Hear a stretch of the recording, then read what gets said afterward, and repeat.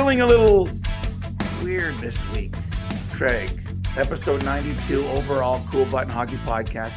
Feeling a little weird, so I'll get right to what I think is kind of like topic one. Manager and coach. Like, what's going on in Vancouver, right? Is it already an unmitigated disaster season? And if I'm Bruce, do I phone up Jim and say, where's the guillotine? I'll put my head there. Like what Jim, I thought it was Patrick Allvin, the general manager. Jim comes out and speaks again. Bruce says, I got enough stories to write a book that I'll never write. It's just a soap opera. Forget about being fun. It feels dysfunctional here, Mr. Button. What should the manager-coach relationship be like? Because it's not supposed to be like this. So, odd, whatever you want to call it. But why don't we rewind? Let's just go back a little bit in time. So the Vancouver Canucks started off last season, and they made a coaching change. At that point in time, what was the level of optimism and hope with the Vancouver fan base at that point in time before Bruce came in? They thought it was over. They thought the season was over. It was at the bottom. It was as low could be, wasn't it? Right. And so what does Bruce do? Bruce comes in there and he establishes a team that can play a certain way. He renews hope and optimism in the marketplace. That's exactly what Bruce did. Like, there was no optimism or hope in the Vancouver marketplace. Bruce came in and reestablished that. Lots of energy with the way they played. You know, there was a point in time, what's wrong with Elias Pettersson or this guy, that guy? Bruce came in and in 57 games did magnificent work. So that's number one. Jim Rutherford, Patrick Allvin, and they got hired after Bruce. But we know the facts that happened after those 57 games. So why don't we go back to the odd dance? And it wasn't Dancing with the Stars and Jim Rutherford. It was Jim Rutherford that went through this odd dance with Bruce Boudreau. Oh, is he going to stay? Is he not going to stay? And I said it publicly. Bruce Boudreau should have said, I'm hitting the road, Jack. I'm out of here. I came in there. I did everything you want. So Jim Rutherford established in the spring that Bruce really wasn't his coach. In fact, he established it pretty clearly. And Bruce decided, I like it here. I'm going to come back, knowing that Jim didn't want him. And you know what? Jim has now gone down the same path. Here's what I say. You don't like the coach, you don't want the coach, then move on. Let Bruce get to another place. You get to the place you want to be and carry on from there. Because what Jim Rutherford is doing right now is negative, and it's not right. It's no way to treat Bruce Boudreau. It's no way a functional manager-coach relationship can work. I'm not here to sit down and say that Bruce is right and Jim is wrong or anything. It's not what you want. So why are you going to continue on? And then you're going to start going public talking about Bruce? I mean, Bruce's comment, I've been in the game for 47 years. It's just another story in the book I'm never going to write. Right? I mean, it's a pretty big indictment that Bruce made. So there's only one way for this to go. And that's for Jim to make the change. Because Patrick Allvin's not making the change. It's Jim Rutherford. Let's be clear here who's running the shop in Vancouver. And that, to me, is a sign of is dysfunctionality a word? Like, to me, in the old days, and I like this because I was taught this by hockey people in the past. In the old days, you know, if you go to a rink and somebody says, who's in charge here? Who's responsible? You could at least point to Bruce Hood or Kerry Fraser, and they were in charge. We went to the 2-referee system. It's been since 99, and that's fine, but those two are in charge. And when you say, I'd like to borrow the car, and your dad says, ask your mother, like, who's really in charge of it? Is it really mom? Is she in charge? And if we always know it's really, really mom, then sometimes we know we can get an ice cream or an extra $5 from dad. In Vancouver, isn't the GM supposed to be in charge? Like, who's really in charge, right? In Montreal, it looks less dysfunctional because Jeff Gorton's there, and it feels like Kent Hughes is in charge. I'm not sure, but this is kind of weird. There's a lot of people. In Vancouver, Jim Rutherford's in charge. Isn't the general manager supposed to be in charge? You know, I don't understand it. And if it continues to go like this, what we're seeing anyway, what does it say to the players about Patrick Allvin? What does it say? Like if you're in Vancouver there, say you're Bo Horvat and you say, this is dysfunctional. I know I'm job one. I'm going to hit the open market. It's just not right. And Craig, if you're the manager and you've been the manager, can you have someone over your shoulder?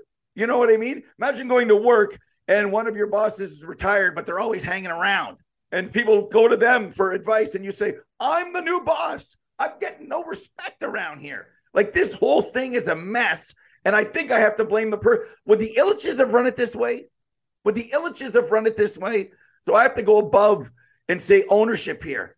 Do we blame ownership for this dysfunctional? It's dysfunctional. Forget about Thatcher Demko. Like he's the worst goalie in the league right now. Like Bruce is going to him. Thatcher, last year you were great. This year, I said on the show yesterday, Demko needs this one. He's got to steal this for Vancouver. You know what the score was by the time we sat down and ate some popcorn? It was already 3-0. Oh my goodness. It's just a dysfunctional circus. It's a circus right now, Craig. So you talk about the dysfunction, and you're right. And it permeates through different parts of the organization.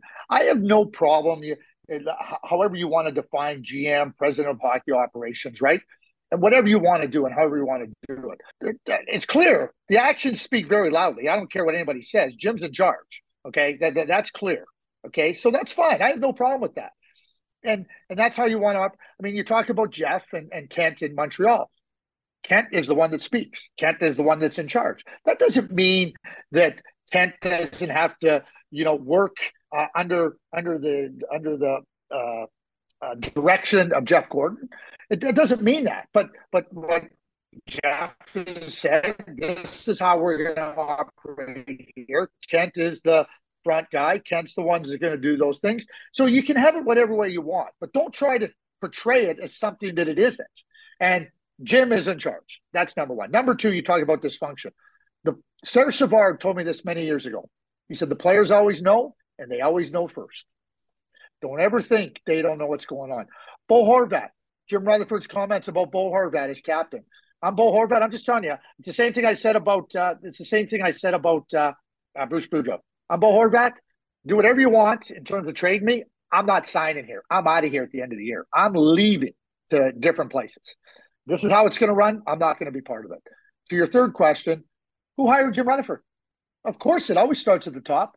My dear, dear friend, Gare Joyce, always said, start at the top and evaluate the evaluators. So I always go to the top.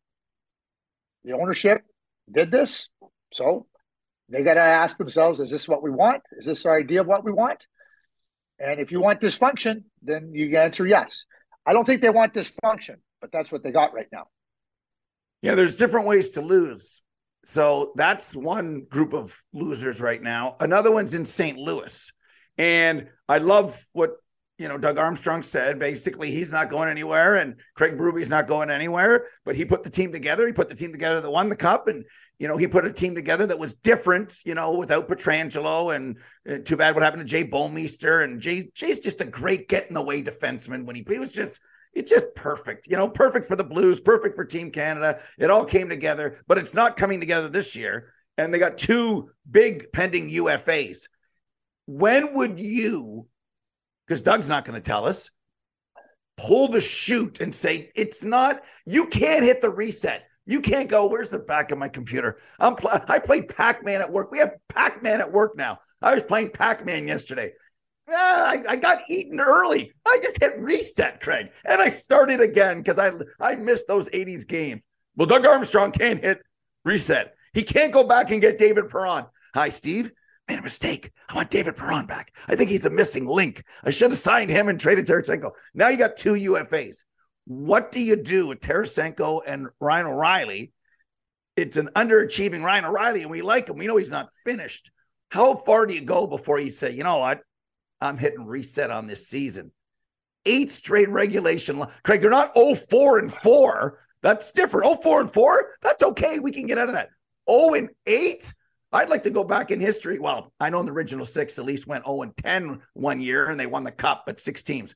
I wonder in a modern era if 0-8 teams have ever made the playoffs? Like, that would be an interesting stat, Mr. Button. Yeah, I don't have the answer to that. Here's what I would say, and I will say this first about Doug.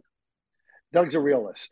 Doug, in his commentary, he was very straightforward. He goes, "I put the team together. It's not about hoping and relying on hope. It's about winning, and we're not winning. And I can believe all I want, but the bottom line is you got to evaluate where we're at." He talked about what words he didn't want to use because you don't want to do that. That's number one. He is a realist. Doug is not going to stand there and kid himself. That isn't in his toolbox. Number two, think back to this time in 2018. The Blues weren't exactly rolling along, and the calendar turned to 2019, and the Blues found themselves not in a very good place. But then they were in Philadelphia, and Gloria came on during a little team session.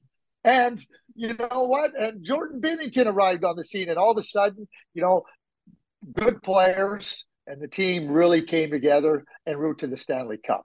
Now, I've given you two very different extremes here. Doug's not going to rely just on that as a rationale for not doing anything and believing. He's also not going to be rash, right?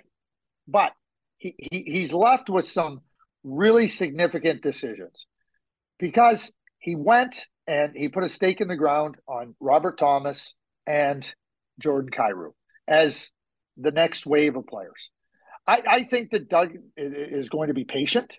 I think that Doug is going to, really get in there and work with the coaches and understand, hey, what do we got to do better, right now? And then he's going to work on what he can do better to strengthen the team, whether that be immediately or whether he comes to the conclusion that it's time to move into a different direction. But how long Expiring is that? Contracts. How long is that, though? I don't know, Steve. I don't know. It's early November.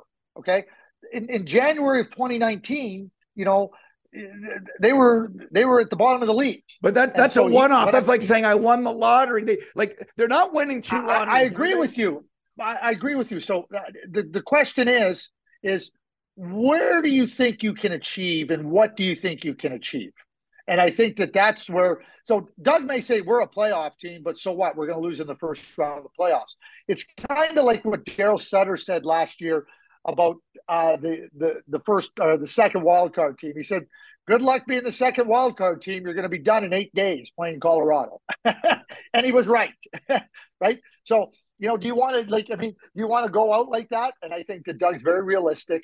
Listen, do I think that Tarasenko at $7.5 million and the contract that Ryan O'Reilly has coming back to St. Louis is something that's going to be in that? No, not at all. I think Doug has two players there. And given that he said Robert Thomas and Kyrou are my guys, both of them are not going to be there. And now expiring contracts, there's going to be a lot of interest. Doug can look at how we can retool his team. And I would say this, if it's me looking from the outside in and looking at that team, I'm starting to retool. I don't have to rebuild. And I might be able to retool starting. I know the salary cap comes into play and everything, but I can maybe make the playoffs and still make those moves. I'm not hanging on. That's where I'm at. That's how I would approach it. Imagine Ryan O'Reilly then available at the deadline, right? Oh. Yeah. I mean, that's a game changer. I mean, Vladimir Tarasenko. Horvat available. Ryan O'Reilly available. Oh, yes. Baby. Patrick Jonathan Toews available. Yes. Oh, baby. I mean, all of a sudden, we've got 5 jewels on this Stanley Cup crown that's in play, which would be very, very exciting. And then there's something to be said about where the deadline is.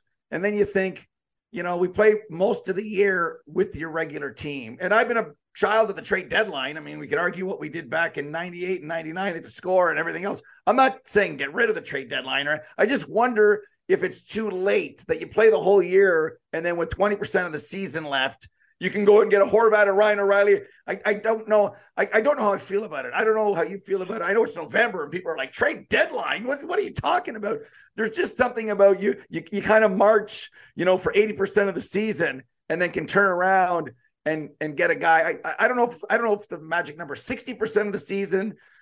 I don't know if it's 50, you'd get less teams just pulling the chute down the stretch because they think they're in it longer. I think it's just an interesting philosophical discussion. What would be best for the league for the trade deadline? You know what I mean? If you're keeping most of your team and you look over and went, they just acquired this guy, that guy, and that guy. Oh my goodness. So I don't know if I have the answer. Sometimes it just, even though I'm hosting it and on it, I wonder if it's just a little too late for my. I know. I'm not taking. No, it works. It works just fine. 80% of the season. 80% of the season. Yeah, it does. Well, listen, I have no problem with it. Number one, you know what? It gives every team an opportunity to understand where they're at and have more clarity for how they're going to proceed forward. And, you know, some as much as we'd like that to be in January at 50% of the season, you're not going to get movement then at that point in time because of how tight the league is and parity. Now, maybe in the Eastern Conference last year, you know, you could pretty much say these 8 teams are in. It became clear. That's rare in the NHL. You know, teams want to give themselves a chance to. We talk about competing for the Stanley Cup. You know, there used to be a time when there could be like as few as 10 games left in a season when the trade deadline. You know, they made it early. They made it earlier, not when it used to be a little bit later. And I think that's a step in the right direction. I have zero problems with where the trade deadline is because it also gives teams a chance to get their financial house in order with respect to contracts and you know, getting you know, players back for, you know, expiring contracts and, you know, potential unrestricted free agents. I think it all works fine. I'm not looking to change it. I have no desire to change it. I'd like I think it you've to been be listening to the All-Star. NFL people talk. Well, there's not enough teams out. So you're going to be hosting a trade deadline. We're not going to be talking about anything. So good luck with that. There's still going to be some movement, Craig. There would still be movement. And we're not just here to have a sensational very trade little. deadline. There's too many teams in it. I know it would take teams out. Don't get me wrong. I'm just wondering if right at 66% of the season, we'll revisit this when we get there, but the balance of power changing 80% into the season. I don't know how I feel about it. Even though I, you know, have enjoyed trade deadlines for a long time, I don't know how I feel about it is what I'm saying. I think it's I don't know. Is the NHL in a winning business? It's in a show business. It's in a winning business and show business. Teams want to win. And so now when you give teams a better opportunity to evaluate and say, we can go for it, there's only one team that wins. But having teams go after it is good for business, it's good for winning, and it's good for showmanship. Speaking of going after it, time now for KB on Ice, an inside look at the NHL brought to you by our friends at Sports Interaction. Sports Interaction is Canada's sportsbook, 19 plus. Please play responsibly. Mr. Button, what do you got? What time now for KB on Ice, an inside look at the NHL brought to you by our friends at Sports Interaction. Sports Interaction is Canada's sportsbook, 19 plus. Please play responsibly. What do you got, Mr. Button? I got 4 things. Blues end the losing streak, longest one in franchise history, at home against the Sharks on Thursday night. Jack Eichel goes back into Buffalo Thursday night. He's going to light it up. He wants to light it up. Friday, Hall of Fame game. Penguins at the Toronto Maple Leafs. Penguins ended their losing skid. They go into Toronto and win on the road. Future Hall of Famer Sidney Crosby leading the way. Saturday, Jets, Flames in Calgary. Jets are playing really well. I'm taking the Jets on the road versus the Flames on Saturday. Wow. You came in hot, Mr. Button. I'm taking the Sabres to beat Jack Eichel and shut him out. Shut him out. A weird bet. I'm taking the Wild over the Kraken because I think 5 in a row is enough. Okay, let's crack this winning streak here. Okay, it's enough. 5's enough. It's a nice story. And on Saturday, I'm taking Claude Giroux to score in his return to Philadelphia as a member of the Sens. Giroux scores, Wild crack the Kraken, and the Sabres in front of a sold-out crowd shut up and shut down Jack Eichel. I can't wait for the weekend. Sports Interaction is Canada's sportsbook. If you want to have fun like this, log on to SIA.com/cool button pod. Sign up today. Canada's sportsbook is Sports Interaction, 19 plus. Have fun, but please gamble responsibly. So speaking of Jack Eichel, it's been a year.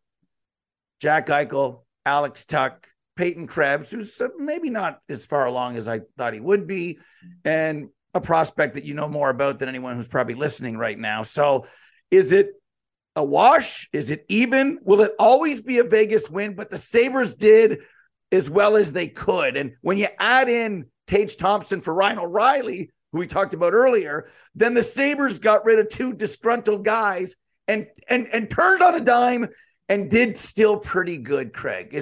Is pretty good enough, or do you think they did great? Listen, I think, as you mentioned, I mean, Ryan O'Reilly got jettisoned out of there because he said, I don't like losing. And some people got upset about him saying, I don't like losing. Okay, that happens, and Tage Thompson at the time, nobody really say, oh, what a great move this was getting Tage Thompson, because they got some other players too that didn't really factor in. But Tage Thompson's a big time player. Good trade. Noah Ostlund is the player you're talking about. They drafted at 16. So what I would say to this is, when you're dealing with top players and you're trading them, I always looked at it as, what can we do to improve our team? How can we improve our team? Is it always the most ideal circumstances? Are you trying to trade Jack Eichel? No. But at the end of it, you're trying to go, okay, this is our reality. How do we position ourselves to make a trade that helps our team? Everybody talks about whoever gets the best player wins. Well, that's great and dandy to say, and you say Jack Eichel's the best player. But when it's all said and done, the Buffalo Sabres are a better team for the moves they made today.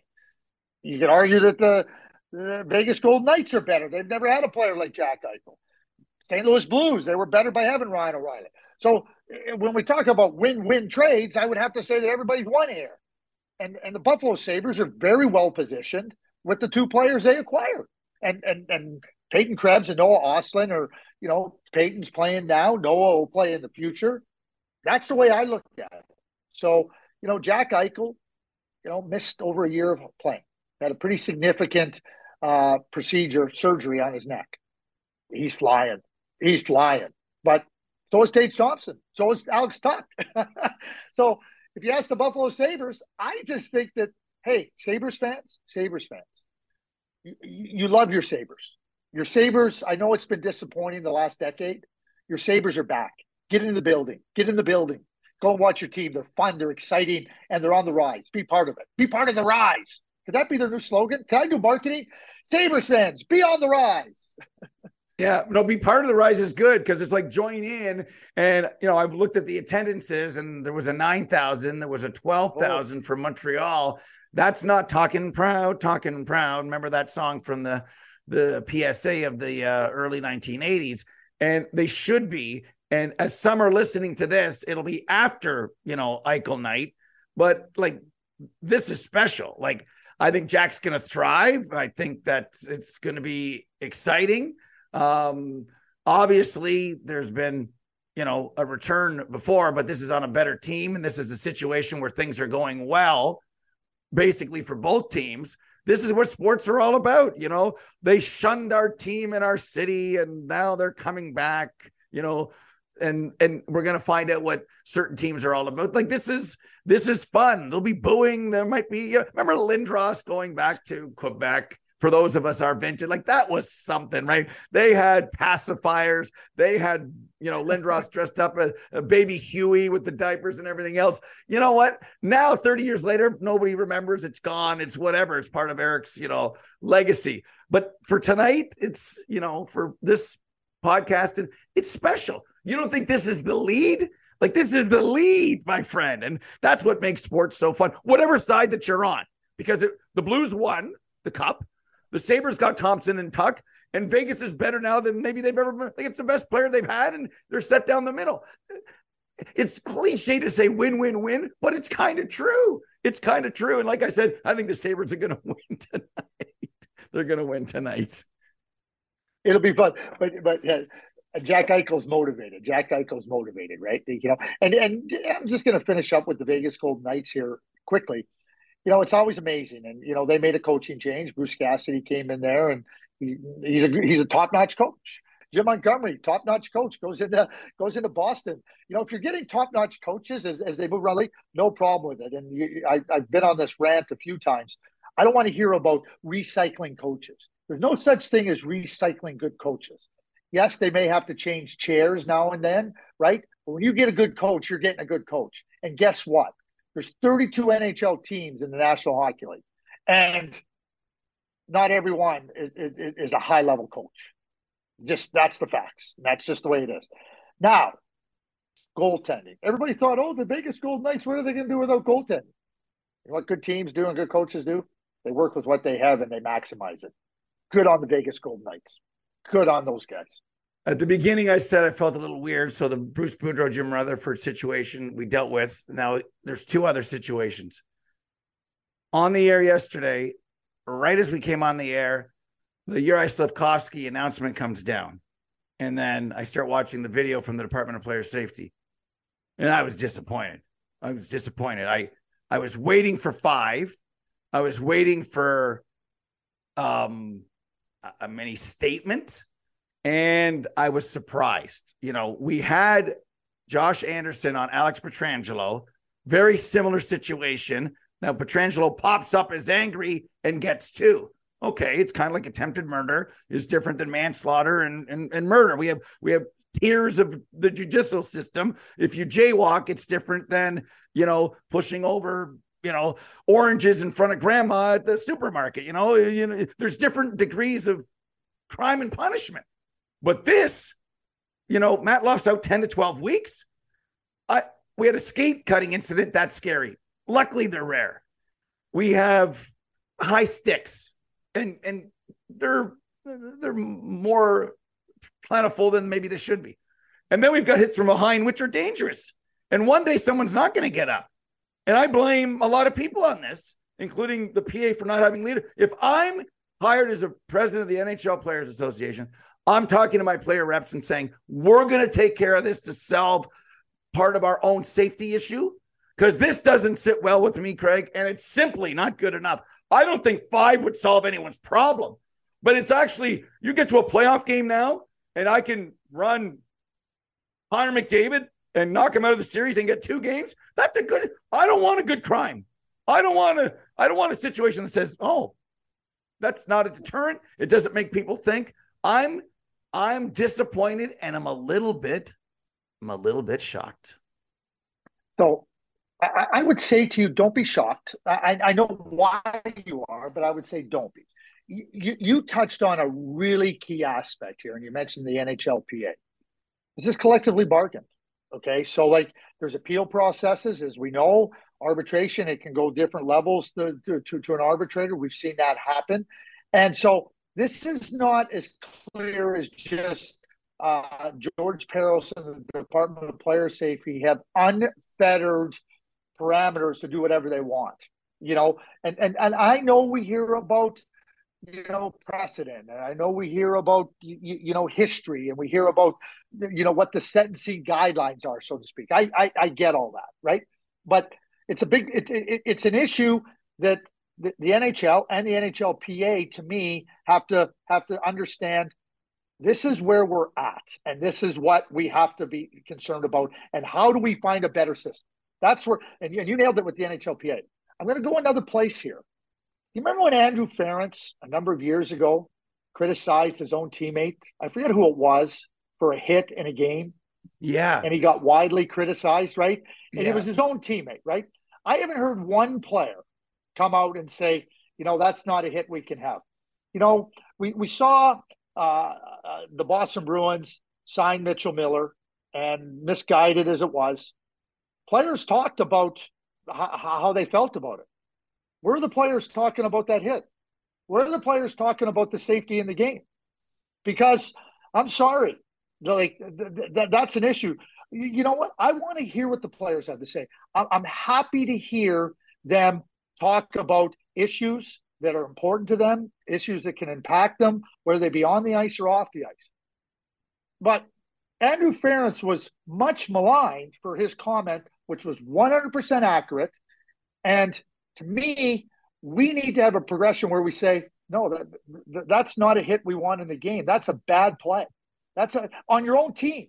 Where were the Montreal Canadiens saying, no, that's not acceptable. I want to hear your voices. Don't hide behind, oh yeah, he's a teammate. You're not telling anybody Slafkovsky's not a bad person, but that play was bad. And Matt Luff, you just touched about it. I can tell you what, the severity of his injury could have been a lot more severe. Oh, and you touched on a great point too. I think the Department of Player Safety would up the numbers if they were allowed to allow the rangefinder to go higher. But it's almost like the rangefinder, it's got certain plates on it that won't allow it to travel as quickly and high as we would like. And, I told you my favorite suspension was Gary Bettman on Dale Hunter on Pierre Turgeon. That's a deterrent. That's a wake-up call. That's a don't screw around situation. And what we're trying to kind of say here is, so, it's a two-gamer. You and I are saying, get the GMs, get the league, get the PA with player voices and say, do you want this? I'd have fans say basically, no, 2 is good. A 5 or 10 gamer will protect Cole Caulfield and Nick Suzuki in the future. So you want to put a bullseye on your own guy? Go ahead. Go ahead. And I do not care what anyone says. If that was Uri Slafkovsky on Connor McDavid, you cannot convince me that's a 2-game suspension, because I will call BS if you think that was on Connor McDavid would be a 2-game suspension. So that's the way I look at it, my friend, when you talk about, crime and punishment and everything else. I'm surprised it was 2. I just expected 5. And I am a crime and punishment guy. I would up everything. As it relates to saying, and I know I couldn't. I'd probably get in there and they say, well, this is a 2-gamer, Steve, and this is a 1-gamer, and this is a fine. But you know what?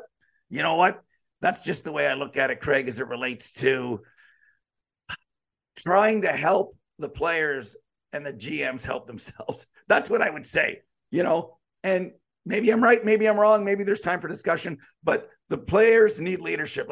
Who's in charge on the players' side? I'd like there to be leadership in that regard to allow them to have a bigger say in protecting themselves. That's all. Don't just defend the remember in the olden days, there's a suspension. The PA would put their backing and all their lawyers, their Johnny Cochrans would all be behind him, the guy that committed the act, and nobody's over there worried about the victim. And you're sitting there going, oh my God. And it was a bad look. It was bad. It's just it's not right, Craig. It just doesn't sit well with me. It doesn't. Well, and you're right. And the reason I bring up the commentary from the players in Boston, Patrice Bergeron, talking about the signing of Mitchell Miller, they were very, very well spoken. They were very empathetic to the victim in that instance, right? So be empathetic. Understand that the victim is important in terms of what has transpired, and it's no different that if somebody on the other team is the victim and your teammate delivered a terrible play, right? If your neighbor goes out on the street and runs through a stop sign and hits a kid and breaks his leg, are you, well, you know what? It's so he's my neighbor. I don't want to be saying anything. That kid kind of darted out from nowhere. Really? That's what you're going to say? But that's what happens. Yeah. And the incident you're talking about, Bruce gave it to us, was Andrew Ference on Dan Paille after he did something he shouldn't have done. And, it's that kind of, I understand on the ice, it's pack mentality. We're on the same team. Craig, I defend you. You defend me. Afterwards, we have to sit back and say, either privately or publicly, that's not right. And for the star players, what we do to protect everyone will protect them. Because let's just say, for argument's sake, that suspension to Uri Slafkovsky was a 7-gamer. And we do add in the rule book a 2, a 4, a 5, a 5 in a game, and a 2 and a 10. And a referee sits there and goes, you know what? That's a hit from behind. I'm going to call it 2, but it deserves a 2 and a 10 because that was this close away from something. I'm going to use the rule book to help me, the way a judge can tear a sentence and everything else. Oh, it's a 5 in a game because 2 is not hard enough, and we don't have 4 and we don't have 5 and stay in the game. I think we just need to think. I want to go back to what a famous broadcaster taught me. He said that Carlton Fisk had one word. Remember, dressing room in hockey, clubhouse in baseball. In the clubhouse, Carlton Fisk had one word above his stall. It was think. And I grew up watching him. Ground ball deep in the hole at second. Second baseman goes, he throws it, and he throws it away. Carlton Fisk is backing up the play. He slides. He keeps the ball in play. The guy should be at second base. The next batter hits a single. Now he's at third. He would have been game over. They get out of the inning, and then they win the game in the bottom of the 10th. Why? Because Carlton Fisk was thinking, I got to back up. I got a bad feeling here. And I thought, think. All of us don't think all the time. We make dumb decisions and say things we shouldn't have, and we're human beings, and we can apologize. But if we think and say to yourself, is this right? Is this good? In every aspect of life, everything that's going on in the world in the last 5 years, Craig, just think, is this the best? I'm a best idea wins. Let's just think and come up with better solutions so we can also be better people. Well, and here's what I would say too about how you, like, I'm just saying, like, as a suggestion of how to handle it. Leaders on the Montreal Canadiens, Nick Suzuki, let's just pick on. You're right. I'm just going to let you know what you did was completely wrong. That cannot happen in our league. That cannot happen. You know what? You being out of the lineup is significant. We don't need to lose you. But now, what you did, that can't be acceptable. And just so you know, I'm telling you that, and publicly I'm going to say the same thing. I'm not going to say you're a bad person. You go and talk to the player first and talk about, what's wrong, and then say, and let them know. And I'm going to say this publicly. And you know what? And you're going to go out there and you're going to say, hey, listen, that's not a hit that makes me very happy. I need to talk to Matt Luff or his representatives because that I'm responsible for it. Take responsibility in every regard. That's where I would guide, from a leadership point of view, that's not going after your teammate, but it's also not hiding behind, I got to stick up for my teammate. Sticking up for your teammate is also holding them accountable for things they do wrong. You love your girls. You love your girls. Okay. There's times you've had to tell them things that they didn't want to hear, but they needed to hear. It's a great point. And Craig, as the music comes in, that's what it's about. It's about taking a bad situation, making it better. We do live in a world, unfortunately, that a lot of people are never wrong. They're never sorry, and they can't look at the other side. All we're saying is let's make a bad situation better. And I love how you explained it. You have a captain and leadership going to his teammate. Here's what I'm going to do. Here's what I'm going to say. And we're going to make this better because it's the right thing to do. And it's going to protect you in the future from payback.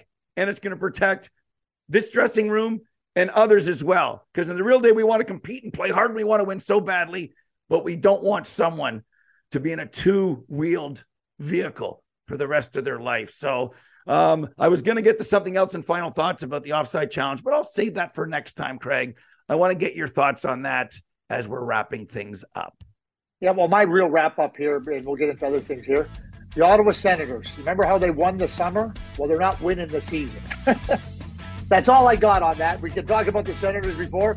You don't have a good enough defense to win and make the playoffs. Great. Go and add forwards, go and add scoring. The problem is defensive. Yeah.